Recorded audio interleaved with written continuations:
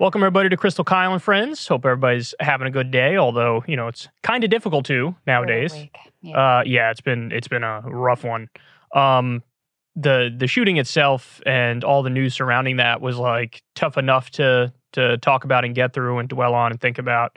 But then watching the reaction to it, it reminded me how just totally soulless and broken our political discourse is, Everybody, before they know anything, immediately reaches for like whatever their particular like culture war obsession is at that moment, and then just tries to like feed whatever happened through that lens, even when the facts are completely different from what they want them to be. Yeah, and to be fair, I don't think when people on the left jump immediately to talking about guns, I think that's rational. I don't think that's like, let me find my niche culture war issue. I think that's like, let me actually try to find the thing that would stop this from happening. Yes. Whereas on the right, there's just so many. I mean, I did a segment talking about 50 plus just deranged solutions they gave where they were just bending over backwards. They turned into Neo from the Matrix to avoid talking about guns at all. They were like, oh. Right. Well, the thing that, first of all, let me say that I agree with your point in terms of the thing that I hate is when people are like, oh, we can't talk about politics. We have to like just grieve. Well, of course, this is a political situation. Everything's political, yeah. Everything's political. The conditions that created the society that leads to us having these mass shootings over and over and over again in a way that other countries don't, of course, those conditions are political. So just to be clear, I think this is political. It's political from the beginning. It should be discussed in a political way because that's just our way of coming together as a society and saying these horrific things keep happening, shocking all of our conscience. What are we actually going to do about it together? In terms of the particular difficulties the right has had this week in responding to this tragedy is their normal go-to is we need more good guys with guns.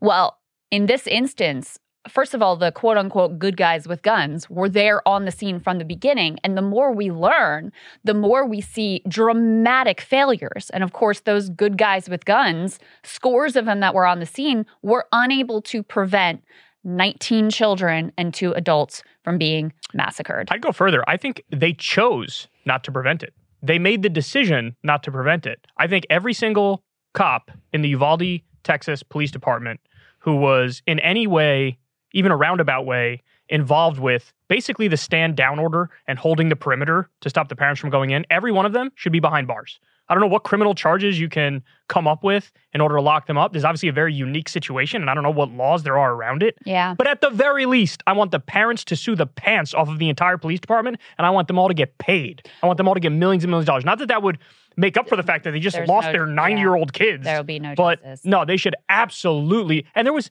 by the way, there was an armed guard at the school. Yeah. And the armed guard didn't stop it. And the stories kept changing. They clearly lied. They were covering their asses. Completely. I mean, even some of the basics of the initial reports were he was wearing body armor. So that was an excuse of why they weren't able to actually disable him before he even got into the school. Oh, he was wearing body armor. Well, it turns out that wasn't true. And even if he was, you still got to fucking try. Go try. It's your job. But that was the other piece was the initial report was that the school officer who was armed, that he quote unquote engaged with him outside of the school, with the implication being that there was gunfire exchanged and he was trying to take this guy down even before he went into the school. Well, that report has evolved as well to no, he didn't fire at him. He just let him go into the school and then followed him in. Then they tried to say, oh, we contained him in a classroom. My ass. Contained him in a classroom where he was left free to slaughter 19 children and 2 adults for over an hour. I mean, the idea that this was some tactical decision, no, he ran into that classroom where he committed his massacre and you did nothing for an hour. I mean, so anyway, their good guys with guns narrative is not going to work out in this regard. Well, so they've got to go to anything and everything else that they possibly can to avoid talking about what is, clearly it's not an answer to everything, but some of these basic reforms that have been popular and have been routinely blocked, that's the obvious direction to go in. To be fair, there was a good guy with a gun. It was a Customs and Border Patrol that's true. officer who went in there and killed the guy. And that's the only person in this entire story who is commendable. Everybody else is shameful, and I'm not kidding when I say they should be locked behind bars. They're all completely guilty. I don't hear a single fucking word out of them because they were lying from the beginning the second they opened their damn mouths. Yeah. And I'm equally as mad at the officers as I am at the fucking mass murderer. How about that? You like that? How's that for a controversial take? They stood there and didn't do their jobs when they should have done their jobs. Look, I digress. Let's get into a different angle of this story because this is something that I wanted to talk about on my channel. I didn't have the time yet, but I could also get your take on it now too. So Candace Owens decided to chime in this whole tragedy. And, you know, what a wonderful person to hear from when you're talking about a tragedy in a mass shooting where you have dead bodies of children involved. So she says, and I quote, "Mental illness is now high fashion in Western society. But when tragedy strikes, all of the individuals and institutions that perpetuate mental illness pretend to be shocked. Quote, how could this happen in a society that discourages masculinity and puts children on puberty blockers?" So in case that's a little, unclear what she's saying there, let me break it down for you into layman's terms. She's saying, ultimately, the people really responsible for what happened here are trans people and people who support trans people. That's who's responsible for the shooting. That's the argument that she's making. There's so many things I can say about it. I mean, right off the bat, look. What? Just that first line, mental illness is now high fashion in Western society. What does that even mean? I don't even know what that means. Here's the reality. Mental illness used to have a massive stigma on it where you can't even say, I have anxiety, I have depression, I have whatever. There used to be like, just don't ask, don't tell policy when it comes to mental health. In recent times, that stigma has kind of, sort of, not really begun to lift just a little bit, where now people can mention, I have depression, I have anxiety, or whatever. What she's saying is, oh, no, now you're glorifying mental illness, and that's how we got to where we are right now. No, it would be nice if we lived in a society where people could be honest about the problems that they face, and then they get, support from people around them. This idea that, you're holding it up on a pedestal, is the idea we're trying to, act like this guy was some sort of hero before they did what they did? Well, I'm so confused by this. I mean, I'm not confused because obviously this goes to the point of you just take whatever your particular culture war obsessions are of the moment and then weirdly glom them on to something that has nothing to do with any of this. Nothing at all. And then also though, I mean, people like Candace Owens and others on the right were the ones who were deeply concerned about mental health during COVID lockdowns. But now suddenly it's like, mental health, who cares if that's crazy to be obsessed with that and you people are glorifying it. I think she's saying mental health is the problem, but the trans issues are the result of the mental health crisis. I don't even know shit. By the way, okay, there was a rumor going around that started on 4chan that the person who did the shooting, it was transgender, a leftist, and an undocumented immigrant. And it turns out not a single one of those things are true. You want to know why? Because 4chan is dog shit. That's why. They just make stuff up. They're conspiracy theorists. They're a bunch of weirdos, totally disconnected from society, complete hacks politically. And we had a congressman, Representative Paul Gosar, casually tweeted it as if it was factual. And then for the first time in his life, maybe ever, he took just a modicum of accountability and was like, oh shit, this isn't true. And then he deleted the tweet, but he put it up there anyway. Like you said, this all has to do with, I don't like trans people. How can I find a way to spin this story in a way that goes after trans people when trans people have absolutely nothing to do with it? Totally irrelevant. The way, even if the shooter was trans, right, that wouldn't mean anything. Right. If a gay shooter does it, if a gay person does a shooting, does that mean all gay people are somehow responsible? Mass murderers. There's something inherently villainous about gay people and they're all mass murderers? Or, nobody ever said if there's let's say a young white male who does a shooting, which is a relatively common occurrence, relatively speaking. And does that mean that, some 18-year-old white kid is by definition collectively guilty for it because they share the same sort of identity? Yeah, or somehow seated with evil because he's a young white male. Yeah, it's a ridiculous notion. And then, I mean, the immediate place I saw people on the right go with this was the moment that his name was released. There was this instant assumption of must be an illegal, must be one of the illegals. And then, of course, it comes out, no, he's from North Dakota. Thank you very much. But, there are so many dodges. I mean, I saw some, let's be clear too, I did see some ridiculous takes from the left as well, feeding things through their own, cultural predisposition. This guy was pro-gun and he supported Kyle Rittenhouse. Yeah. Therefore, what? It's okay his daughter died? His fucking 9-year-old innocent daughter? What are you talking about? The other one I saw a lot of was this take of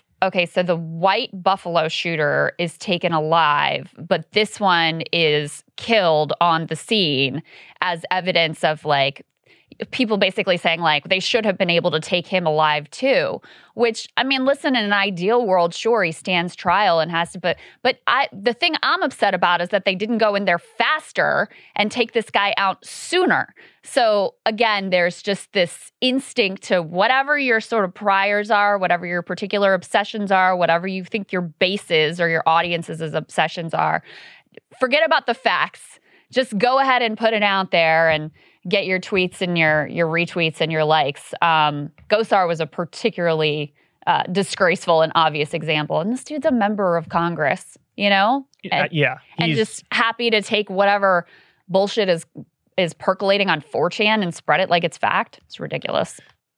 The point from Candace is like, the fact that we have trans people and some trans acceptance is evidence of broken institutions and a corrupt system and a decaying society. What I find astonishing is that somebody like Candace Owens can look at our country and everything that's going on in it right now, and she goes to trans people as her go-to like evidence of a downfall of society. What about, I don't know, the 30 million Americans that don't have health insurance in the midst of a pandemic, or the 45,000 Americans that die every year because they don't have basic health care, or the fact that half of working people make $30,000 a year or less. Like, I could list the fact that homelessness is skyrocketing. They say that we only have 400,000 or 500,000 homeless people. There's way more than that at this point, I think.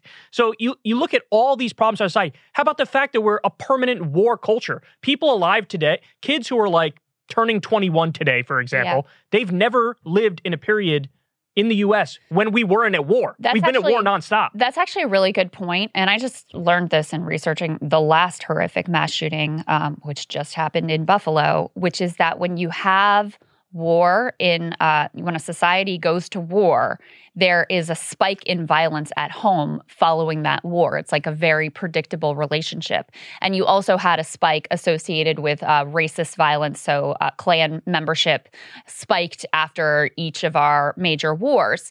And so, you know, I think that's actually a really important point, that when you have a society that is militarized, that, is engaging in, you can't think that the violence is just going to stay overseas. You do see these broader trends. But the most obvious thing in the world, and I don't think either one of us would say that the gun laws, which are feasible and in potential, in play to get passed, are going to solve all of the problems. But you have the chance for some harm reduction on the margins with some basic reforms that would make it a little bit harder to get a gun, that would put, red flag laws in place so that if someone is clearly deeply troubled, as this person obviously was, that there's a process where that can be flagged. If it seems like they can be proven through a, official judicial process that they are a potential harm to themselves or others, that they can be kept from purchasing a firearm for some period of time. These are basic things that, are they going to solve everything? No. Will they help on the margins? Yes. We should not give up on at least doing the basics to make things better. And the mental health thing is a classic Republican dodge. They always, and Greg Abbott, governor of Texas, did this in his press conference, didn't talk about guns at all, but wanted to talk all about, we need to do more for mental health. Well, he gets asked a question. Okay, well, are you going to you're governor of this state, are you going to use the funds through ACA expansion that you could to expand mental health care to more of your own citizens? Of course not. Yeah, they never. Of course not. That's the point I always make, is like, look, if you want to have that conversation about mental illness, I'm fine having that conversation about mental illness. Yeah. It absolutely is a problem. But the solutions to that are, if we had a Medicare for all system with universal mental health care, that'd be fine. Even if they proposed a standalone bill on just universal mental health care, I'd still support that bill. There was a bill that came up during the Obama administration. I'm blanking on the name of it now, but that provided mental health care through the Affordable Care Act. They all voted against it. Yeah. It's the same thing they did with, the baby formula in Ukraine thing. They're like, why are we sending $40 billion to Ukraine when we have a baby formula shortage over here? Then the bill comes up to send millions of dollars to fix the baby formula shortage, and they all vote against it. Right. So they're just posturing morons. And to get back to the final point I wanted to make about Candace Owens is, I don't know if you remember this, but maybe more than a decade ago, maybe 2 decades ago, there was some hurricane that, maybe it was Hurricane Katrina, actually, come to think of it now. Yeah, it was, because it was in New Orleans. Hurricane Katrina destroyed New Orleans in 2004, I believe it was. Pat Robertson got a lot of flack because immediately in the aftermath of that, he said, it's because they have gay pride parades. Yeah, that's why the hurricane hit there. What Candace Owens is doing is the modern secular version of that exact same thing that Pat Robertson did. Somehow spinning a mass shooting that has nothing to do with trans people in any way, shape, or form and being like, well, look at what goes on with trans people in this country. What do you expect? What the fuck does that mean? I'll tell you what it means. You don't like trans people. You don't like, okay, got it, understand. Well, then don't get in your feelings anytime somebody calls you a bigot because you're wearing it on your sleeve. It's not that hard to break it down. There's no leaps of logic here to say, oh, you don't like trans people. And it's very clear it's a broad thing. It's not like any one individual trans person who's an asshole. No, you just don't like trans people. You don't like the community. And it's obvious. Yeah. And the minute that there were those photos that were spread of claims that there was a trans person, that the shooter was a trans person, the amount of people on the right that jumped on that and just assumed that was true and went with it, also very telling. Yeah, totally. So now let's move on to what happened with Beto O'Rourke. I haven't had the opportunity to talk about this yet, but Greg Abbott was doing some sort of a press conference right after the shooting in Uvalde, Texas, and he was surrounded by a bunch of other Texas government officials, and Beto O'Rourke sort of crashed their press conference and directly called out Abbott. Let's take a look at that video. Excuse me. Excuse me. Sit down. You're out of line and an embarrassment. Sit down and don't play this. Shooting is right now, and you are doing nothing. No, he needs to get his ass out of here. This isn't the place to talk to us over. This is totally predictable. Sir, you're out of line. Sir, you are out of line. Sir, you are out of line. Please leave this auditorium. I can't believe you're a sick son of a bitch that would come to a deal like this to make a political issue.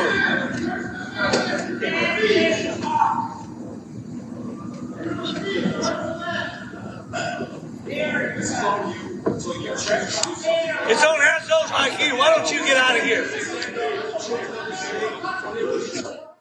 Okay, so I have a lot of thoughts about this, Crystal. First of all, the main responses I've seen to this video from people on the right is, number one, stop making it political. That's what a lot of people say. Also, stop making it about you, Beto O'Rourke. Yeah. My response to that is very simple. Number one, it is political. It's already political. Guns is massively political. Even if you want to pretend like it's not, it is. And also, it is about him. He's running for governor of Texas. Right. And he wants to change the laws in regards to guns. Now, whether you agree or disagree with Beto on how far he'd go with guns is irrelevant. The thing is political, and it is about him in the same way it's about Greg Abbott. Yeah. So those points, I think, are really hollow and really dumb. Was he grandstanding? Yes. But sometimes grandstanding in theater is kind of what you want. When we were talking about force the vote, I supported force the vote, you supported force the vote. I was under no illusions that it was going to succeed. Maybe you give it a 1% chance or a 2% chance of succeeding. But the whole point was the theater is the point. Because you'd get a rallying cry and you bring people to your side. And then you try to take that momentum and do something positive with it. And then the other thing I wanted to say is, I want you to notice something. This is an area where Beto, and there are many other Democrats, who genuinely and sincerely want to tackle this issue. Notice how aggressive they are when they actually care about something, and he's not bought by the NRA. This is a rare issue where Beto O'Rourke is not corrupt. So yes, he's freed up since he doesn't have to worry about the donors on this one. He doesn't have to worry about, taking care of the people that fund him in his campaign. He genuinely is anti-gun. You see how aggressive Democrats can be right when they're not held back by big money. You wouldn't see this kind of an action, them standing up to Wall Street or something and calling for more regulation. Buster, yeah. You'd never see that. Well, and it's actually the opposite. I mean, I actually believe, because Beto saw the aftermath of the shooting, the mass shooting in El Paso, I think that he has a genuine concern about this issue, because it's also not clear that it's like a political slam dunk in the state of Texas to make your campaign, make this big stand and make your campaign center around gun safety and gun control. Now, on the contrary, if it's not just he's not funded by the NRA, but I think, in terms of this being a political stunt, I think he probably suspects that he'll gain some grassroots donations from people around the country to help support his campaign for his stand against Greg Abbott here. And you know what? That's democracy. I'm perfectly fine with that. So yeah, it is a political stunt. But you know what? Frankly, what Greg Abbott is doing there is also a political stunt, pretending that he cares. Well, it was worse than a political Pretending stunt, that he changed the laws in a bad direction. Pretending he cares, pretending he's going to do something. This is the very same presser where he does this dodge about mental health and then gets asked about, well, are you actually going to do something about mental health? No. So, look, I don't want to hear about you're like, oh, the incivility. How could you?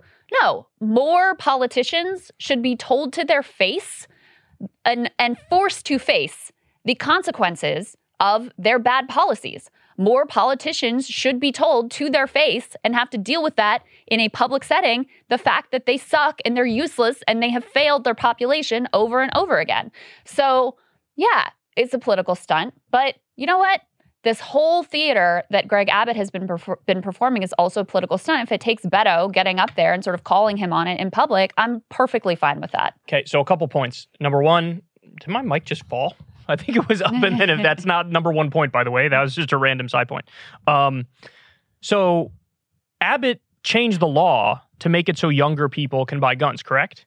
Yeah, handguns. It was handguns in particular. Yeah. Okay, but it's already 18 to buy rifles there, correct? So, okay. Now, the law that was most recently changed was making it easier for people, I think, without a license to carry handguns in public. That was the most recent change to the law. So bottom line is there's a number of ways in which he's made gun laws more lax. Mm-hmm. Okay. For sure. So when people say to Republicans, they genuinely get all in their feelings when you're like, yeah, you're responsible for this.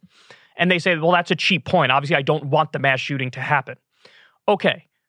But when you create more and more lax gun laws and you give, you have more guns in circulation as a result of that in more people's hands, it is a fact that more lax gun laws leads to more gun deaths. More guns, period, leads to more gun deaths. Understand something, guys.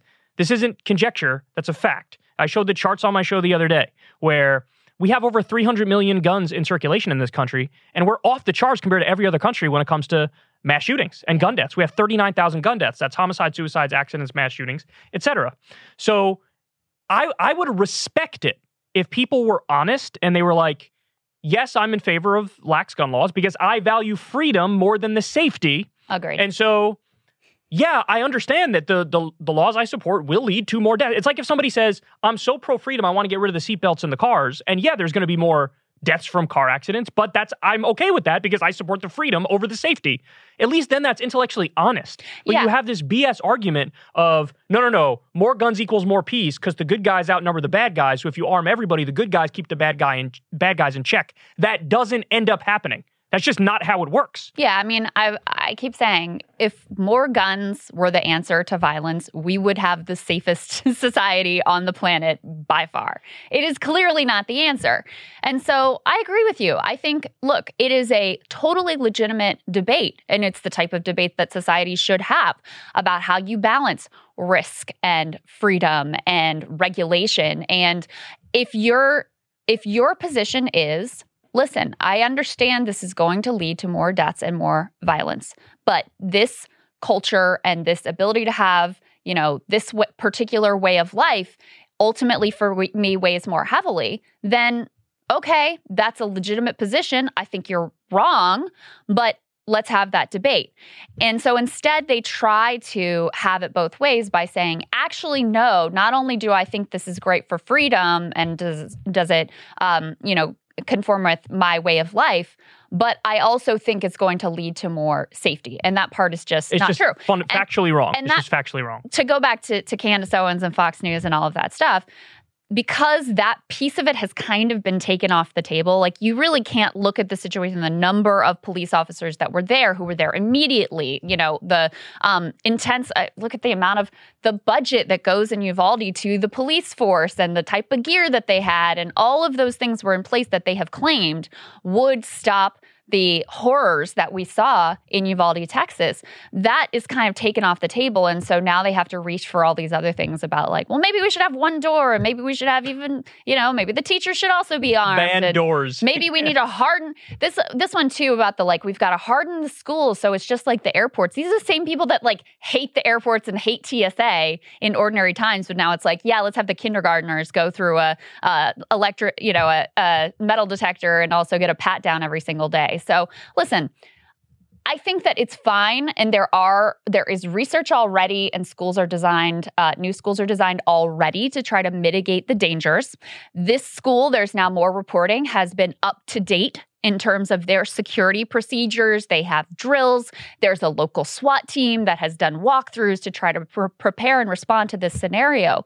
But ultimately, if you have this level of violence and guns in your society, even the, best equipped, most hardened school is still going to be at risk.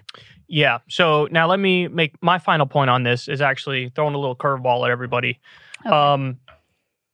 I'm defending Beto here and what he did, but I actually don't even agree with him on his policy choice. He literally argued for gun confiscation in the last election. Yeah, he's backed off of that now, by the way. But I'm not, the point I want to make is, I'm arguing against the dishonesty of the entire conversation and the points against Beto that I think are shitty points. But on the substance of it, I don't even agree with him. But here's the thing. The thing that you have to reckon with if you have the position that I have, and I happen to fall, I think, where most Americans fall on this, is that, you're going to massively reduce the number of gun deaths, but we're still going to be way above and beyond any other developed country if you implement the reforms that I want to implement. So namely, I would have a one strike and you're out rule in a universal background check, or even the tiniest scintilla of something that could be a red flag, you're done. You're not getting a gun. So what do you mean in terms of crimes committed, or do you mean in terms of bizarre behavior that everything, gets flagged? Anything. Yeah. Because the way the Second Amendment is written, it talks about you have a right to a weapon for a well-regulated militia. So this idea that there's an individual right to own any firearm you want, no questions asked, is just not true. So I would have that interpretation of the Second Amendment, and therefore I would say, look, a lot of these shooters, they go on Facebook like in the week leading up to it, and they're like, I am going to do a mass shooting now. And everybody around them was like, yeah, I kind of saw that one coming. This guy was sort of crazy. And then you look and you're like, well, how the fuck was he able to legally get a gun? So I would do something like that. One strike, you're out rule, red flag law, universal background check, ban the high capacity magazines. I mean, go down the list. Now, even an assault weapons ban, sometimes that drops below 50% in terms of how many Americans support it. Now it went way over 50% after this shooting. It's like 63 or something like that. So, but even if you implement all the reforms I want to implement, which are the basic reforms that we're talking about now, maybe you drop the number of gun deaths every year down from 39,000 to 17,000. But people like me should have to answer for that fact when somebody says, yeah, but if we're being honest here, if we ban the guns and confiscate the guns, then you'd have 0 gun deaths. And it's like, okay, that's accurate. That's true. But then you have a broader conversation, like you said, about balancing safety and security versus freedom. Right. And, you have to acknowledge that regulation, while in many respects it quote unquote works, it also is by definition sort of authoritarian, So you got to do a balancing act here of what's fair and what's not, and what do you allow and what do you not allow. Safety is not the only value. Correct. Right. That's my point I'm trying to make. That we recognize in society. And I mean, we see that very clearly in our day. Every day when you walk out of your door, you're taking some level of risk. When you get in your vehicle, you're taking some level of risk. And so it's not, especially during COVID, there sometimes was this mindset from liberals that safety is the only paramount consideration, and all this idea about being able to go to your church or live your life or run your business is just ridiculous, and the only thing we should care about is safety. I just don't agree with that view, and most people do not live their lives like that is their view either. So again, these are the things that a society has to balance.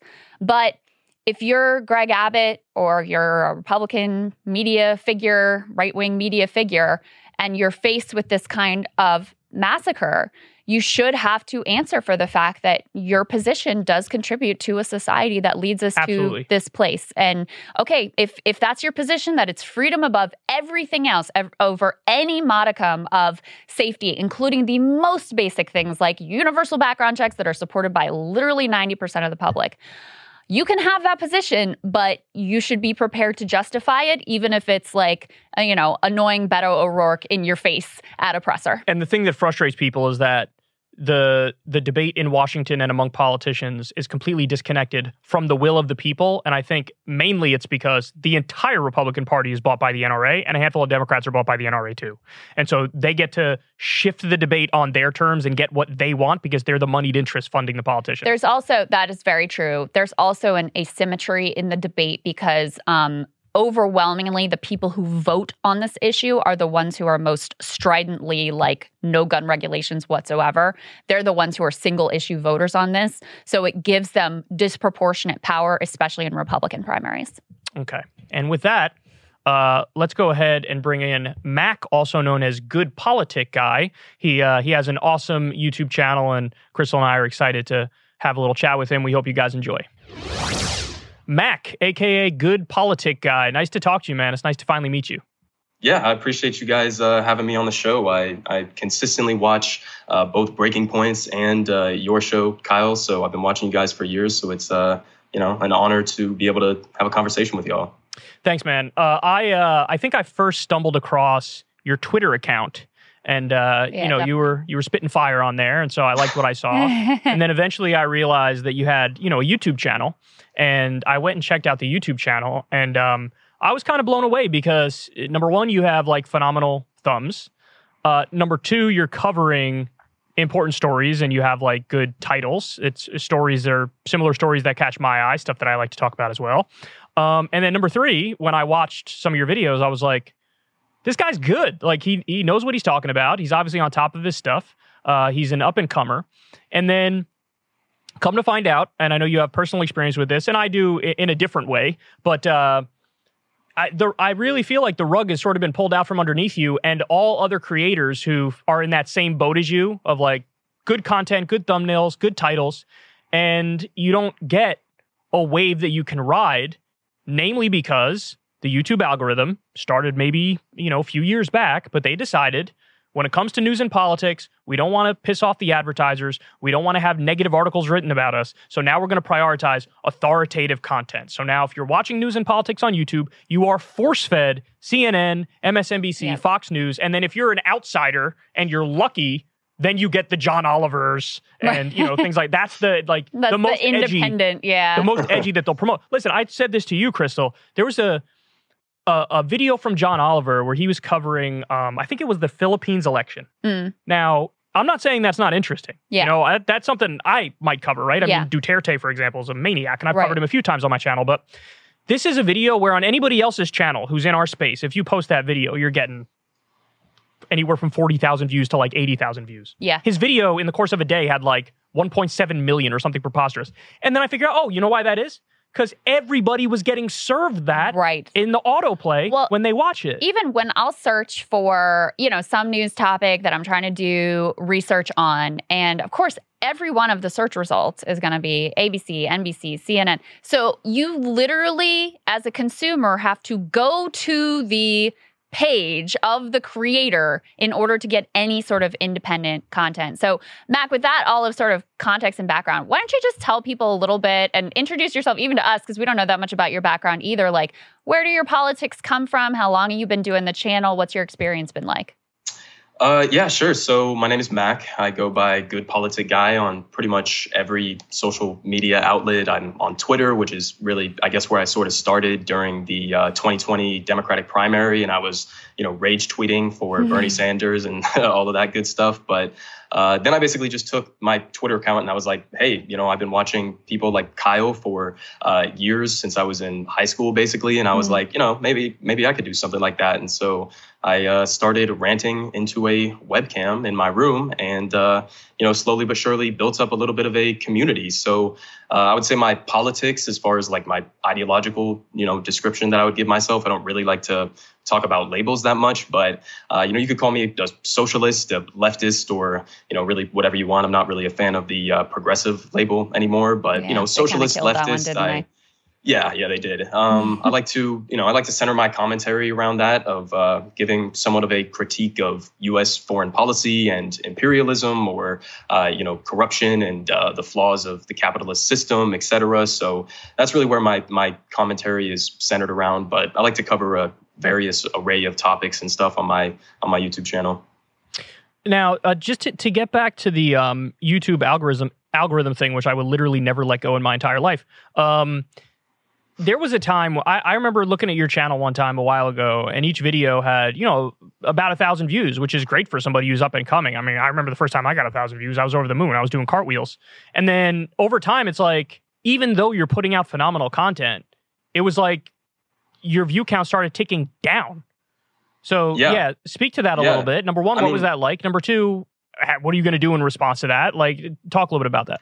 No, I mean, you're 100% right. There was a period there where my channel started like taking off a little bit, and then it dramatically slowed down. And like I noticed right up until the point where where you featured one of my videos on your channel, it had basically stalled out for like, I mean, almost a month or a month and a half, where I was gaining, maybe 10 subscribers a day, if I was gaining that, and the views started tanking down as well. And one of the other things that I noticed is that YouTube, whenever I have any topic, whether it's like, covering Palestine or Israel, or, the recent mass shooting, or, any topic that could, any foreign policy issues especially, but any topic that could even mildly be considered to be outside of the, bounds of normalcy or whatever the advertisers want, it, for me at least, immediately gets demonetized, or, has that, whatever it is, the half monetization that they get, or that it's only for select advertisers or something.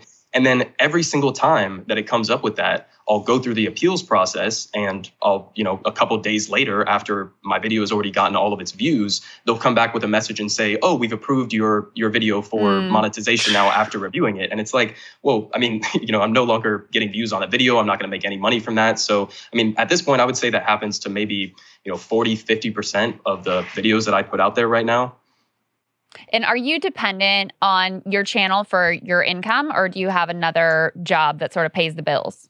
So, yeah, so I also do, I'm like a part-time delivery driver on the side. I'm also still finishing my degree in college right now. So I'm also a full-time student. Wow. So I'm doing, I have a couple jobs, I guess, if you consider what I'm doing on YouTube to be a job as well. And, I make a couple $100 here and there off some of the ad revenue, and combine that with the Patreon and all of that stuff. So, it definitely helps out. But I mean, it's not nearly enough for me to make that my full-time job yet, at least. Yeah. I think Saagar and I mean, we didn't know what we were doing, but we really got kind of lucky because if we had started just completely independent on not the Hill platform, I don't think we would have been able to succeed, because you may have just made the cut before they really cracked down. Because I mean, I really think the fact that we were on that like authoritative news corporate algorithm, that was the key to us having that success as quickly as we did. And then when we went independent, we were able to bring a good portion of that audience over. But without that,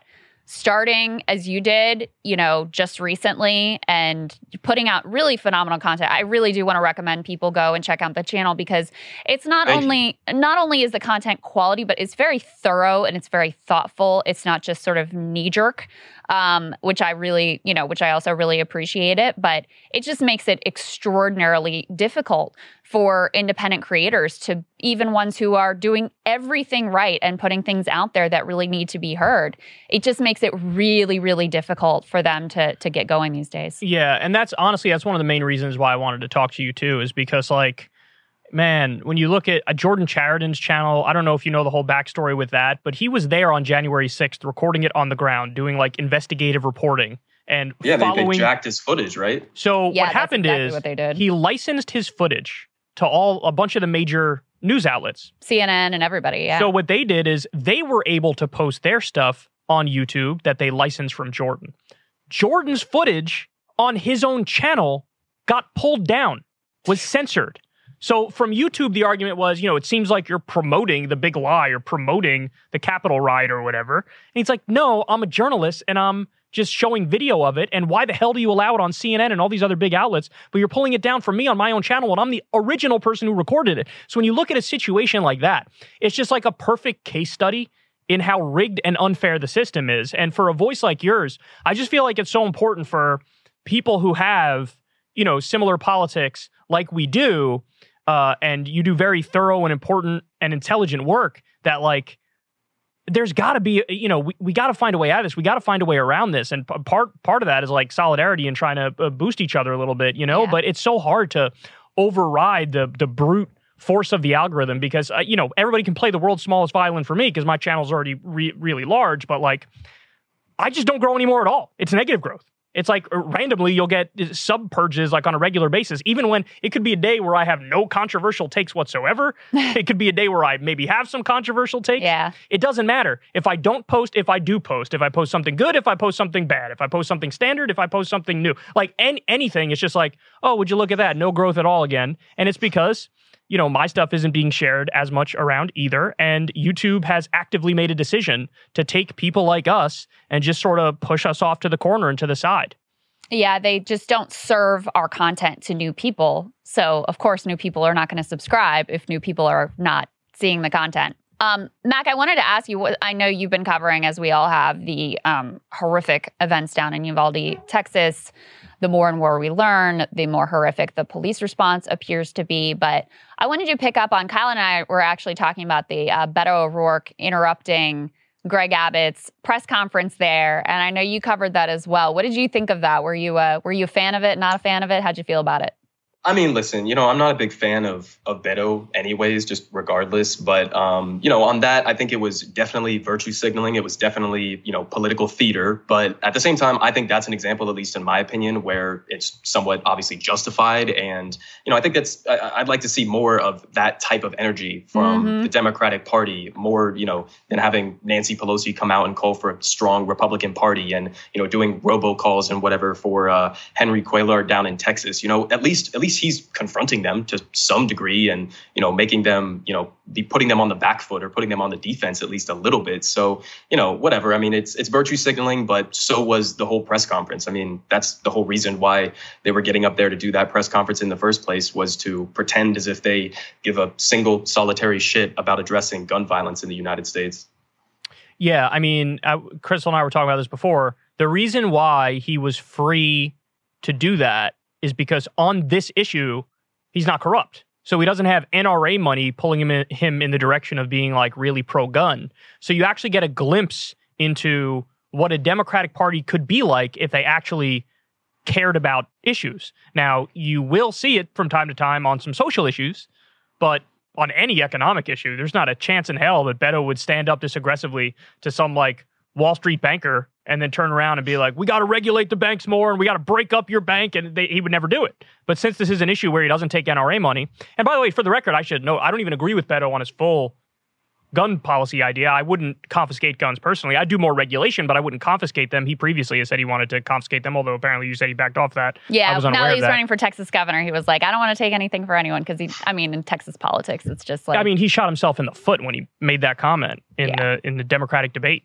Because even among Democratic voters, I think the things that are popular on guns are the standard things we always talk about: universal background checks, ban high-capacity magazines. I don't think the majority of the American public's for banning guns. Do you? No. The most recent polling that came out, though, it actually was stronger for some things than I expected. Like assault weapons ban. Stronger support for an assault weapons ban than what I suspected was like 60-some%. Yeah, background checks, etc. But I mean, that's the other reason why, to me, it 100% is virtue signaling. It 100% is a political stunt. I'm sure he has in his mind like the sort of, liberal base across the country flooding his campaign with cash to try to take out Greg Abbott, who right now in the polls he's down to pretty significantly.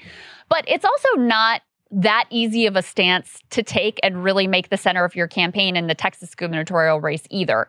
So I didn't think it was quite as simple as just being like a cheap and easy political point. You know what I mean?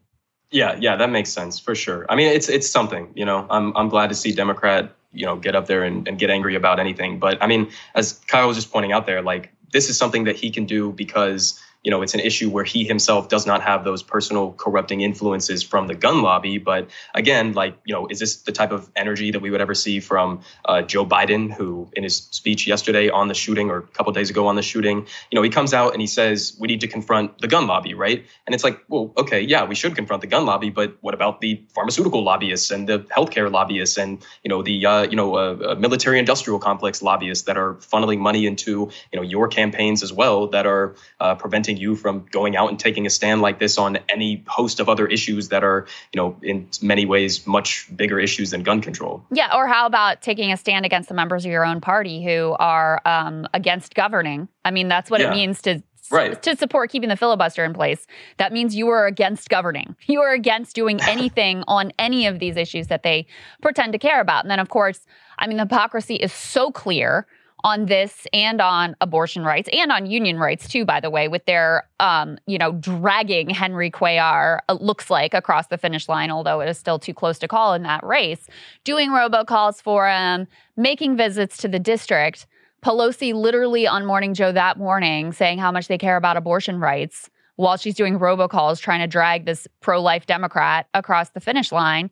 And on the very same day as the primary is this mass shooting, and they're backing a dude who has an A rating from the NRA. So, clearly they like having the issue when it's politically convenient for them.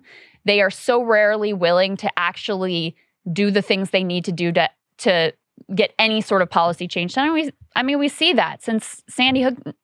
We keep having these shootings over and over and over again. And, I'm sort of moderate like Kyle on the issue. I'm not in favor of the full ban every weapon like Beto advocated for in the Democratic primaries. But you could do some things that are overwhelmingly supported by the American public that would at least reduce the harm, at least reduce the number, and we get nothing. Nothing. Like you were saying, like those, the kids from the Sandy Hook shooting, they were 6-7 years old at the time. We're now 10 years later. They're probably in high school at this point. That's exactly right. Nothing has been done in that entire interim decade in terms of, gun legislation, but just completely ridiculous. And you hear all of these politicians, Republicans and Democrats, coming out and they're like, this is an example of pure evil. And it's like, well, yeah, it is an example of pure evil, but it's not an evil that we haven't seen before. We looked this same exact evil directly in the eyes like 50 times and basically just said, keep on doing exactly what you're doing. You're doing a great job.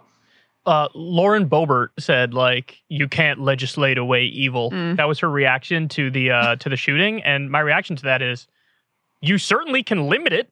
Right. Yeah. We're never going to get rid of all, murder, mass shootings, etc. But the whole point of the government is to craft policy so you limit bad things and increase good things. Right. Yeah, they talk about it like it's like everybody's been saying. They talk about it like it's like a weather event, like it's just an inherent part of life that mass shootings are going to come, and then what can we do about it? Thoughts and prayers. Let's all move on with our day.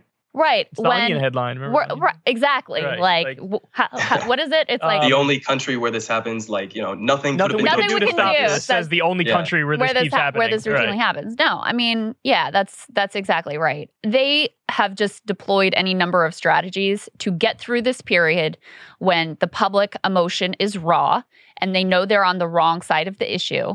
They just have a bunch of delaying tactics to kind of get through this period until they can change the subject to something that they're about to go on vacation. They're about to go take a vacation for Memorial Day, right? Yeah. Yep. Yeah, they're not. This is, don't get me started, because this is just, nothing's going to get done. Like everything else, nothing's going to get done. Well, and here's what Biden's speech drove me crazy. Here's what the Democratic Party will say. Here's what their defenders will say. Cuellar's in a district that's very difficult to win, and if you put a progressive lawmaker in there, you'll lose that district. And they've used the same mindset for literally my entire life to basically strip the Democratic Party of standing for any principle whatsoever. It's not even true. And then they're so confused when voters don't show up for them and have no enthusiasm. They've not even true, though. Katie Porter won in a swing district. Right. Well, it's a very, yes. And also, there are lots of other examples, too. Like Pennsylvania, you really think Connor Lamb is a better candidate than John Fetterman? It's ridiculous. But also, when you routinely have as your political strategy, let's stand for nothing, let's fight for nothing, let's always, collapse and do the virtue signal, but not really move forward. Let's back candidates that are very clearly going against what the base of our party wants. Then guess what? Don't be surprised when people are apathetic and when the midterm comes around and they don't show up for you. There shouldn't be any surprise that Democrats are on track to just get absolutely curb stomped in the midterms. And I've talked about on my channel a couple of times, when you get into a lot of the specifics on the data in terms of where Joe Biden specifically has lost a lot of his support, disproportionately, it's been among young people. Yes, and that's so right. It's the exact precise opposite of the lesson that Democrats are trying to learn right now, where they're coming out and saying, oh, the problem is that we tried to do too much and, we turned voters off because they were scared of our scary socialist agenda. And it's like, no, I mean, if it's disproportionately young people who are abandoning the Democratic Party, then it's the exact opposite lesson. You should be leaning into that left-wing economic populist message of somebody like Bernie Sanders in order to motivate people to show up and, maybe bail you out in the midterms. Biden keeps talking like he's not the president. Yeah. Like when he gave that speech about the gun violence, he's like, "Are we going to let this keep happening? What? If only there was Bitch, are someone you in going to let charge this who keep could do- happening? Yeah. Like, for the love of God, even if you say, oh, he can't get it through the Senate because he needs 60 votes, he doesn't have the 60 votes, whatever, sign a couple executive orders and then dare the Supreme Court to slap it down. Say, okay, go ahead, but it's going to take you a year or two before it gets through all the litigation until it gets to you, and by then it'll already be implemented. And then, okay, you want to slap it down, but I did everything that I could from this office. And the other thing is, like, you could easily pull a Trump. If somebody in the Republican Party didn't toe the line for Trump when he was president, he would be on his Twitter account the next morning like, low energy, terrible politician, so-and-so is blocking the MAGA agenda. And then all the MAGA people would turn on them. But Biden, even when he had a high approval rating, he wouldn't use that bully pulpit in any real sense. And so Joe Manchin gets to do whatever the hell Joe Manchin wants to do. Yeah, the problem for him now is that, like, Nobody likes him anymore. nobody would care if he did that. Right. I mean, in certain districts, it would help them. Like, Right, if Biden came out against them, I mean, he endorsed that Kurt Schrader asshole who was, like, the one that helped to block the prescription drug pricing reform.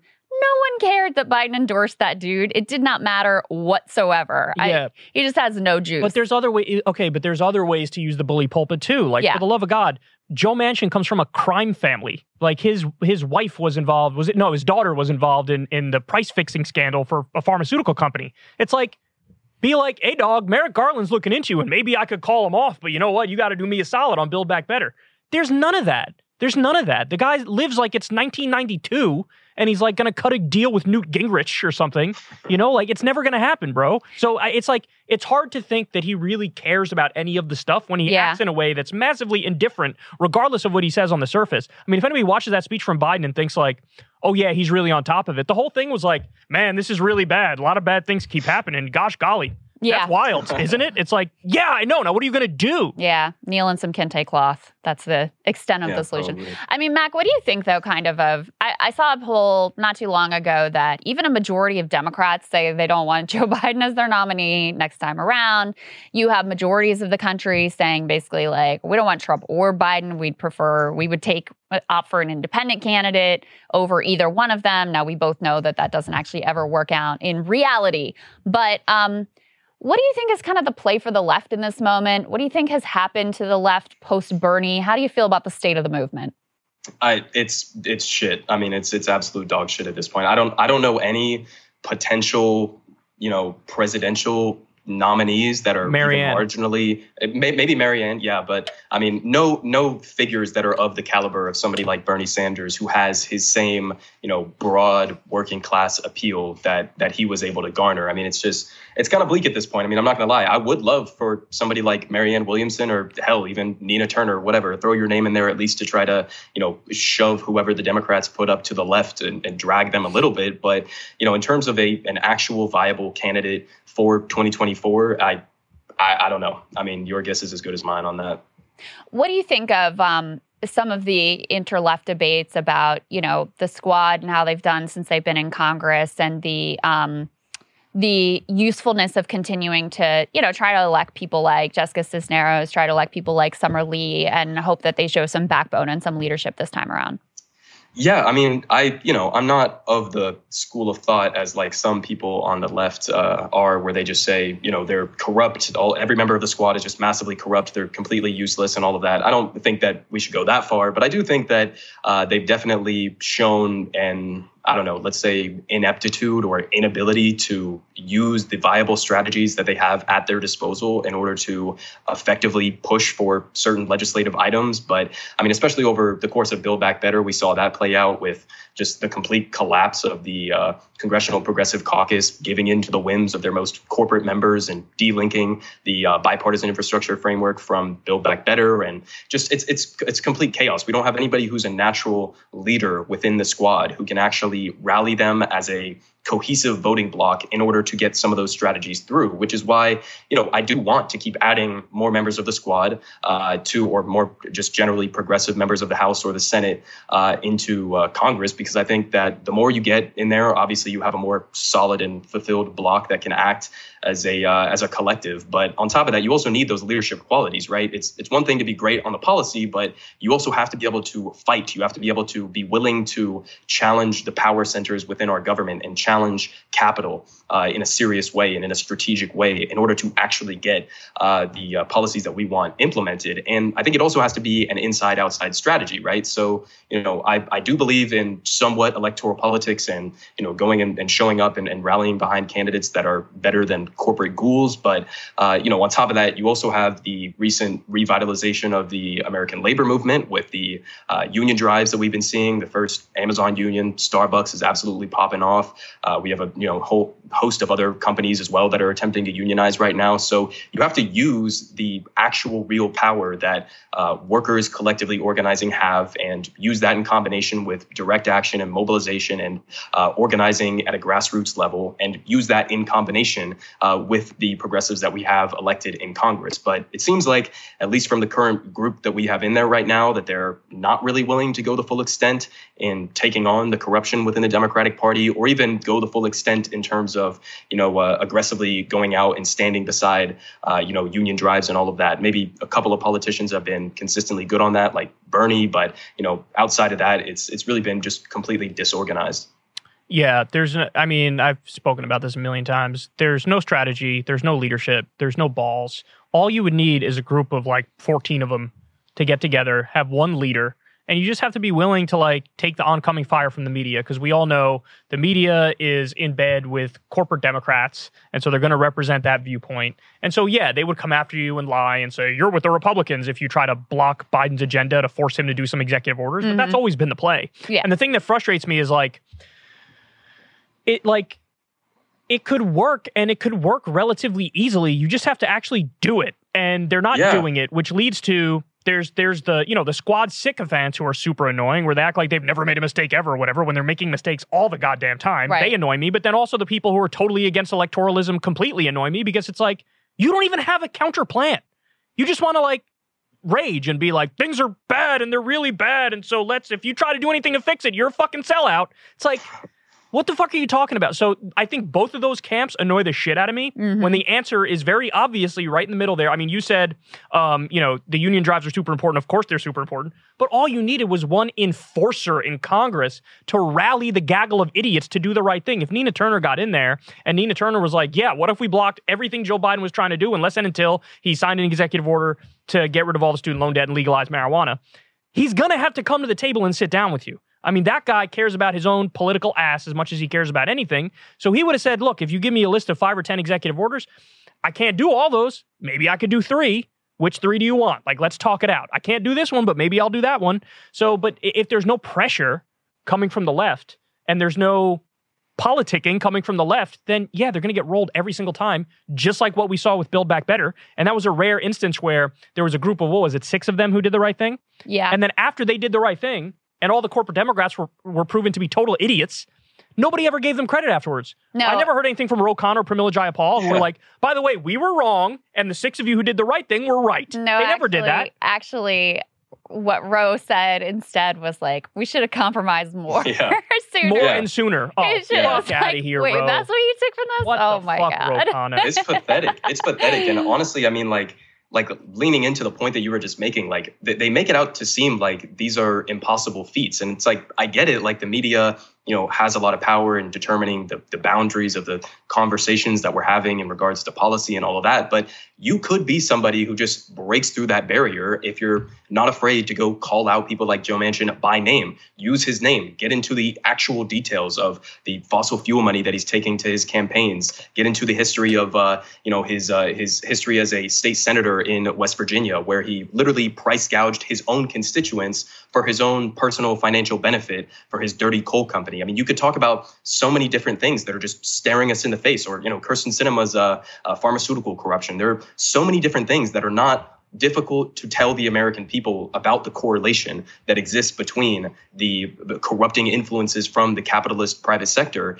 and what they're doing in a legislative debate. It's like, it's not complicated or difficult to draw that line for people. And I think the overwhelming majority of the American people do understand that our government is a massive cesspool of corruption. And so it's like, you should be leaning into that. I feel like that would make the left's case even stronger. It would make it more popular because people hate that type of corruption.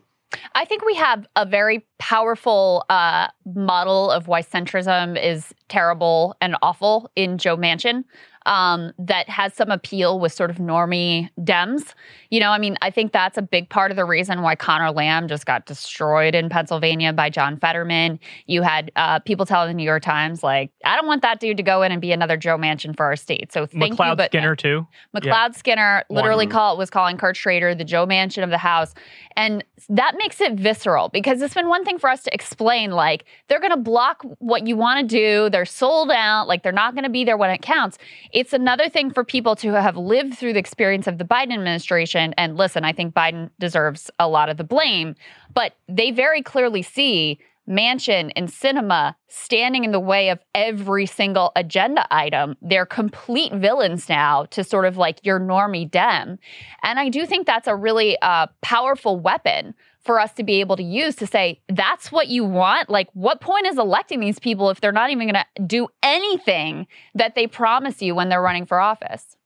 Yeah, no, you're right. And I think there was a lot of missed opportunity there for, whether it's Joe Biden or it's somebody like Bernie Sanders or any member of the squad to like literally go to West Virginia and do some rallies there and bring up, I saw a couple of videos, I think it was from More Perfect Union. They always do fantastic work on all of this shit. But they put together a video where they were interviewing West Virginia coal miners, which is like the perfect stereotypical example of who Joe Manchin pretends like he's representing. And they did all of these interviews with them. And they're explicitly saying like, no, we actually want Build Back Better to pass. Like, we recognize that we have to have some future sustainability in our jobs and stuff. And we understand that, fossil fuels are kind of on the way out. We want a viable plan for the future. And Joe Manchin doesn't give a shit about them. He cares about his own, personal financial situation. He cares about protecting the fossil fuel corporations, but he doesn't give a shit about average workers in West Virginia. And so, there's a huge missed opportunity there to further lean into that and, go do a rally, have Joe Biden go out there, bring up West Virginia coal miners on the stage and have them describe why they support something like Build Back Better. Just so many different things that they could have done and just refused to even mention his name in all of these debates that were happening. The one time Bernie touched a nerve is when he wrote an op-ed in a West Virginia newspaper and Manchin reportedly flipped out behind the scenes. Really? Which shows that that's where you need to apply the pressure. That's what you need to do. Yeah, let him whine, let him cry, let him bitch, let him moan. You know why he's doing that? Because he's afraid it might work. That's why he was doing it. Because the polls did show that West Virginia voters, when you go issue for issue in Build Back Better, they were like, I support that, I support that, I support that. Even 56% of Republicans supported Build Back Better in West Virginia. So totally blown opportunity. Yeah. Hey, Mac, you said you're still in school, right? Yeah. What are you studying for? Political science. Political science, yeah. So let me ask you, given that you're still in school and you're on a campus and stuff, what do you make of the thing that we hear all the time from both people on the right and I'd say the comedian community is probably banging this drum the hardest of, these woke college kids and cancel culture and it's run amok and it's out of control. What's your experience on a college campus in the year 2022? I'd have absolutely no fucking idea what any of them are talking about because my experience in college and, I go to school, I live in Atlanta. And so, I go to school in an Atlanta campus, which I feel like is, I don't know if that would be considered by outsiders to be more of like a woke city or something compared to like some in New York or California or whatever. But like everybody here's just a normal fucking person, right? And in terms of the school that I go to, when it comes to like classes on economics, when it comes to classes on even like some social issues, yeah, you'll get a couple professors and stuff that are more maybe like socially, like social democrats or something like that. But I've never had a socialist perspective on economics or anything like that actually introduced either in high school or in college in a serious way from any of these discussions. And like one of my most recent political science classes that I was taking, one of the upper level ones, the only guest that they brought in throughout the entire semester was dead ass, no joke, was literally a former ambassador under the Reagan administration to Russia, to Moscow. Okay, so literally the only person they brought in, and my teacher at that time was, somewhat more on the left than other teachers that I've had, and that was the one guest that they brought on to talk to us about this, is somebody who was just completely drinking the Kool-Aid of like anti-communist 80s propaganda, basically, and was just bringing up these ridiculous talking points and all of this, and there was a whole back and forth, and I actually asked her directly if, under her definition that she was giving of terrorism, whether or not the CIA would be considered a terrorist organization, and we kind of had a tense back and forth on that, which was kind of entertaining. But that's interesting. Yeah, I mean, I just don't have any experience whatsoever, even going to a more leftist, I would say, school in a city. Like, even then, I just don't understand where the fuck they're coming from this. There's no radical Marxist professors that are ingraining that in students. If anything, you have to push back against the capitalist and imperialist propaganda just relentlessly in order to get an accurate depiction of the world in the United States. What do you think that I mean, it's been a while since I was in college, but I studied economics, and every one of my economics professors was right-wing across two universities. Austrian types. Clemson and University of Virginia. UVA is not Ivy League, but is considered, a sort of like high-level university or whatever. And no, I definitely never got a single left-wing perspective. A lot of those people are still there. Was it not even Keynesianism? Was it Austrian type economics? Was it like Milton Friedman-esque? It varied course to course, okay, but it was definitely more like Friedman, sort of just like, okay, and even things that are completely now like provably wrong, like the idea that wages go up with productivity and that's like a reliable relationship, which is one of the first things you learn in economics, is just like provably false at this point, but they still run with it. I'm actually surprised by that, because my understanding was that it's mostly Keynesianism that's taught in colleges, but I guess it wasn't. I said, it's been a minute since I've been there, so maybe it's shifted Clemson, now. I understand Clemson would be a little more right-wing. Yeah. So there's this thing that came out this morning that says, some new survey, nearly 1 in 12 of 16 to 24-year-olds now identify as lesbian, gay, or bisexual, figures show. And so it used to, in 2015, the number was 3.3%. Then 2018, it ticked up to 4.4%. Now in 2020, it's, what does that say, 8%. So now a lot of people would look at that and be like, and Bill Maher literally said this the other day. He's like, see, now it's trendy to be LGBTQ IA+. So that's why kids are doing it. They want to be cool. They want to fit in. And we're like, because of culture and society, we're now creating more people who identify that way. And then the other perspective, of course, is no, there's always been this many people all along. It's just now people are more comfortable coming out and saying that they are. So are you sensing, and I can't say, are you sensing an uptick in the number of LGBTQ people because you weren't in school when Crystal was and I was, but like, do you get the sense that everywhere you look, it's like LGBTQ everywhere, pride flags everywhere. People are like, doing what's the name of that group?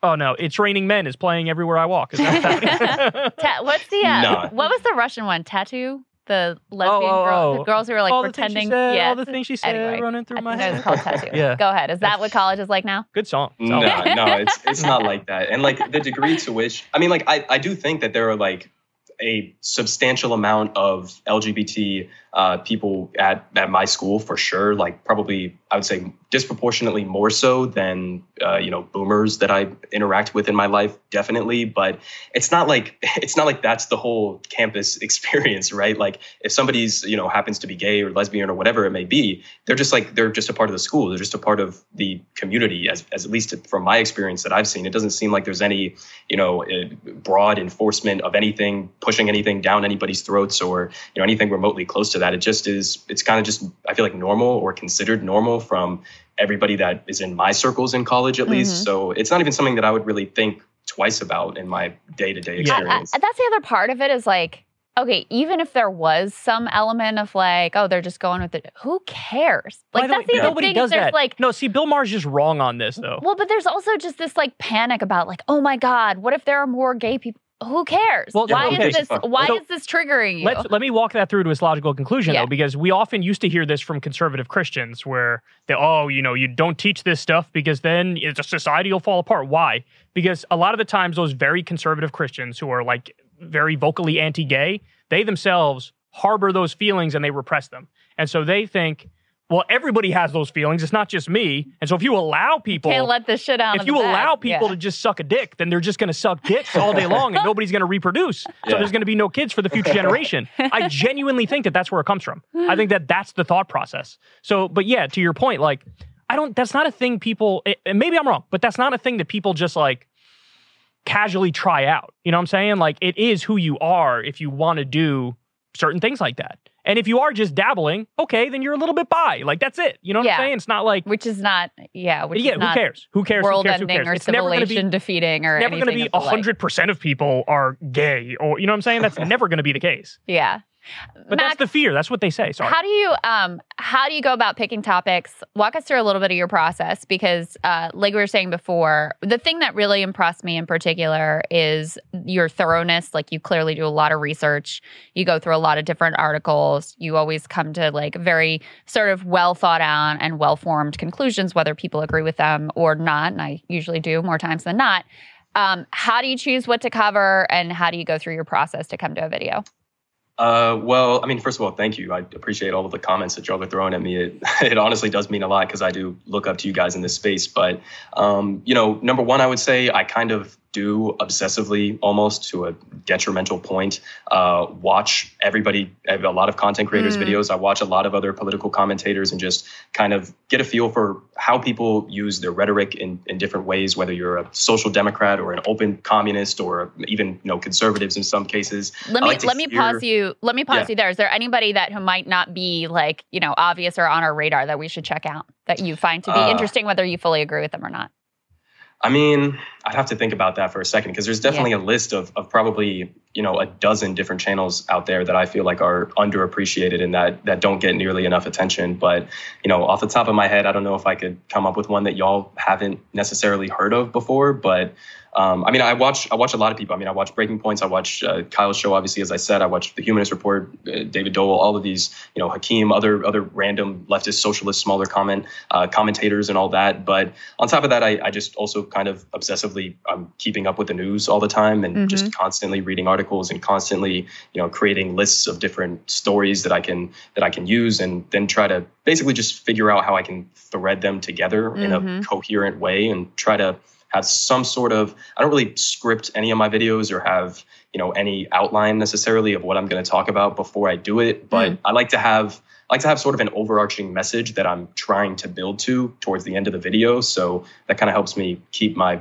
mind coherent through all of it. But in terms of topics, I like to center most of my topics around whether it's anti-capitalism or an anti-imperialist perspective. I like to look at foreign policy issues like the recent Israeli assassination of Shireen Abu Akleh, or whether it's things like issues with corruption or the union drives as well. I like talking about the labor movement and all of that. I saw you covered the Australian election, which is really interesting too. Yeah, that was pretty interesting. Honestly, I don't know that much about Australian politics, which I probably should know a little bit more about because I am actually half Australian. But I should probably know a little bit more about that. But yeah, that was really interesting. I wish we had something like that happen here in the United States. And was there something in particular? Have you always been into politics? Have your views always been on the left? Or is there something in particular that sort of like sparked a political interest for you or changed your viewpoint? Yeah, I'd say there's probably a couple things from a really young age. First of all, my family, I come from sort of a family of journalists. Both my parents were in journalism. My dad still is. He's been a war correspondent for years now. And so he, when I was growing up, was going to really dangerous war zones like in Iraq and Afghanistan and Syria, et cetera.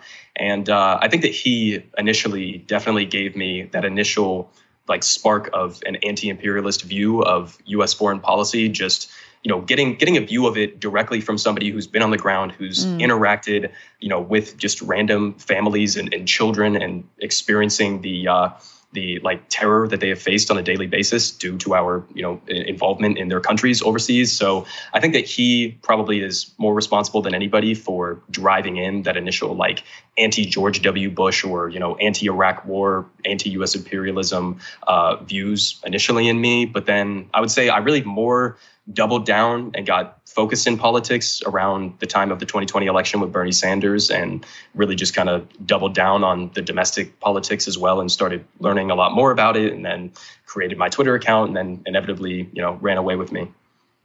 You mentioned that you like to watch a lot of the other lefty content. What do you make of the lefty, I don't know what you want to call it, blogosphere, YouTube sphere, host sphere, whatever you want to call it, in the sense that I used to watch a lot of stuff too, but I've, recently, on top of, a year or two ago, I stopped reading all my social media replies, but I also don't really watch that much other stuff now either, for two reasons. Number one, I do feel like it helps to not taint the perspective that I have up front. Oftentimes, if I hear a different perspective from one of these people, I might end up consciously or not, sort of taking the point and making it my own. And it might not even have been something that would have occurred to me either way. And I think it's better for me to flesh it out on my own first before I have any input from elsewhere. So that's one reason. Then the other reason is, to keep it real, like, there's a lot of vitriol in the space, man. Like, I try my best. I know you try your best too.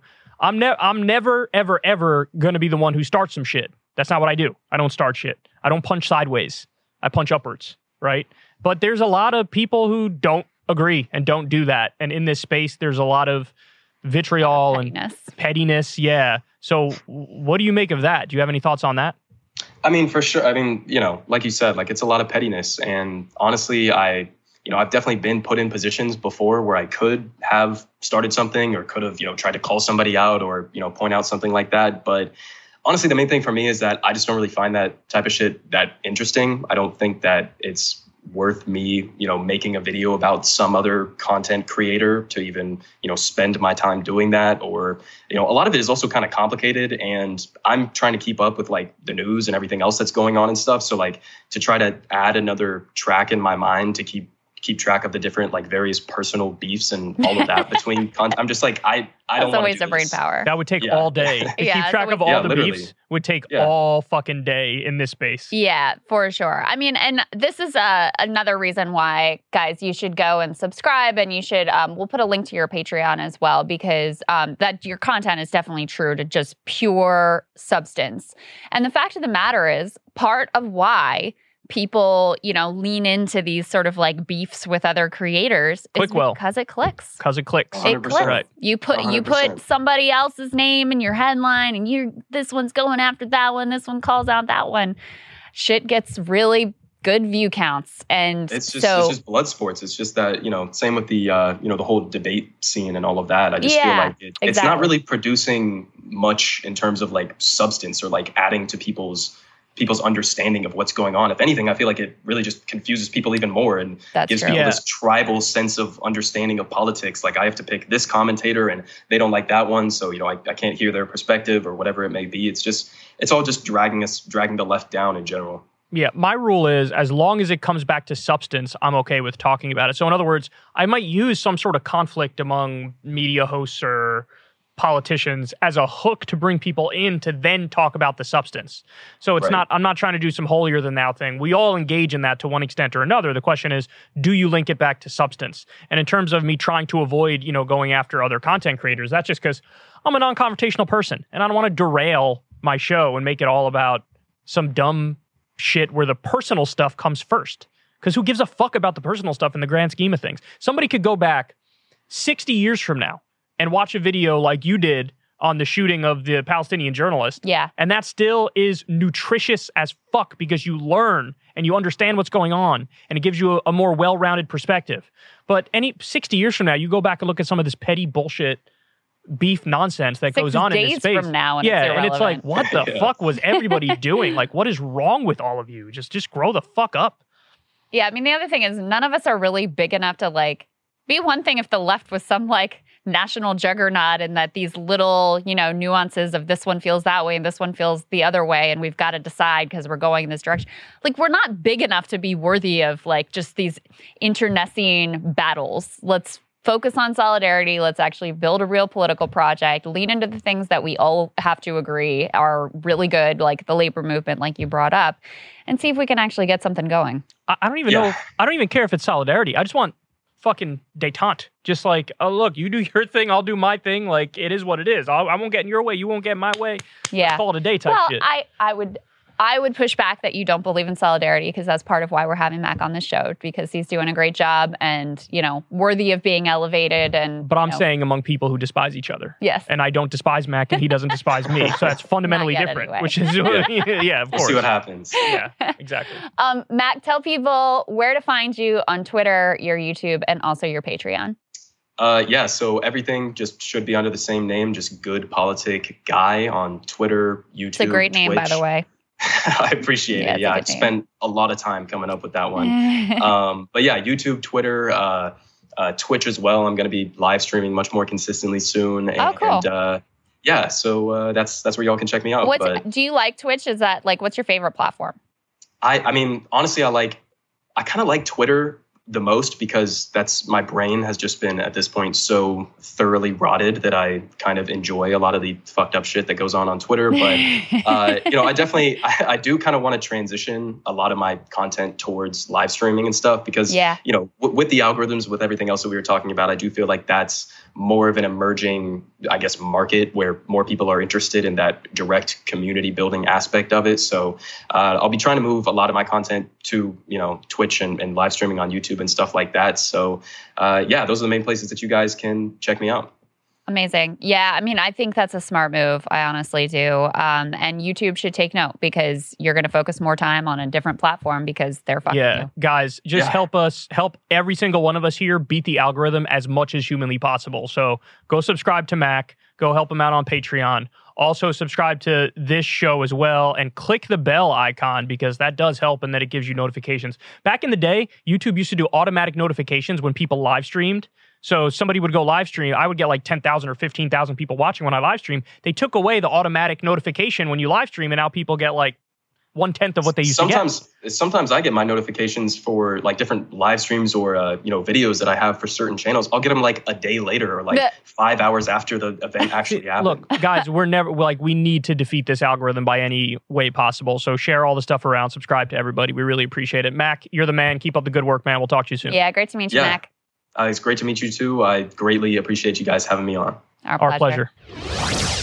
All right, so that was Mac, a.k.a. Good Politic Guy. Look, I know people are probably tired of hearing me beat the drum of, like, suppression. YouTube's annoying, but, like, it makes a big difference. It really does. Well, it's the difference between treading water and actually growing. Yeah. You know what I'm saying? Yeah, and like you said, for us, okay, we're fine. But it does mean for us that you don't reach a broader audience. You're not able to grow not only our channels, but, what people out there in the general ecosystem are able to hear. They're only getting fed the mainstream narrative.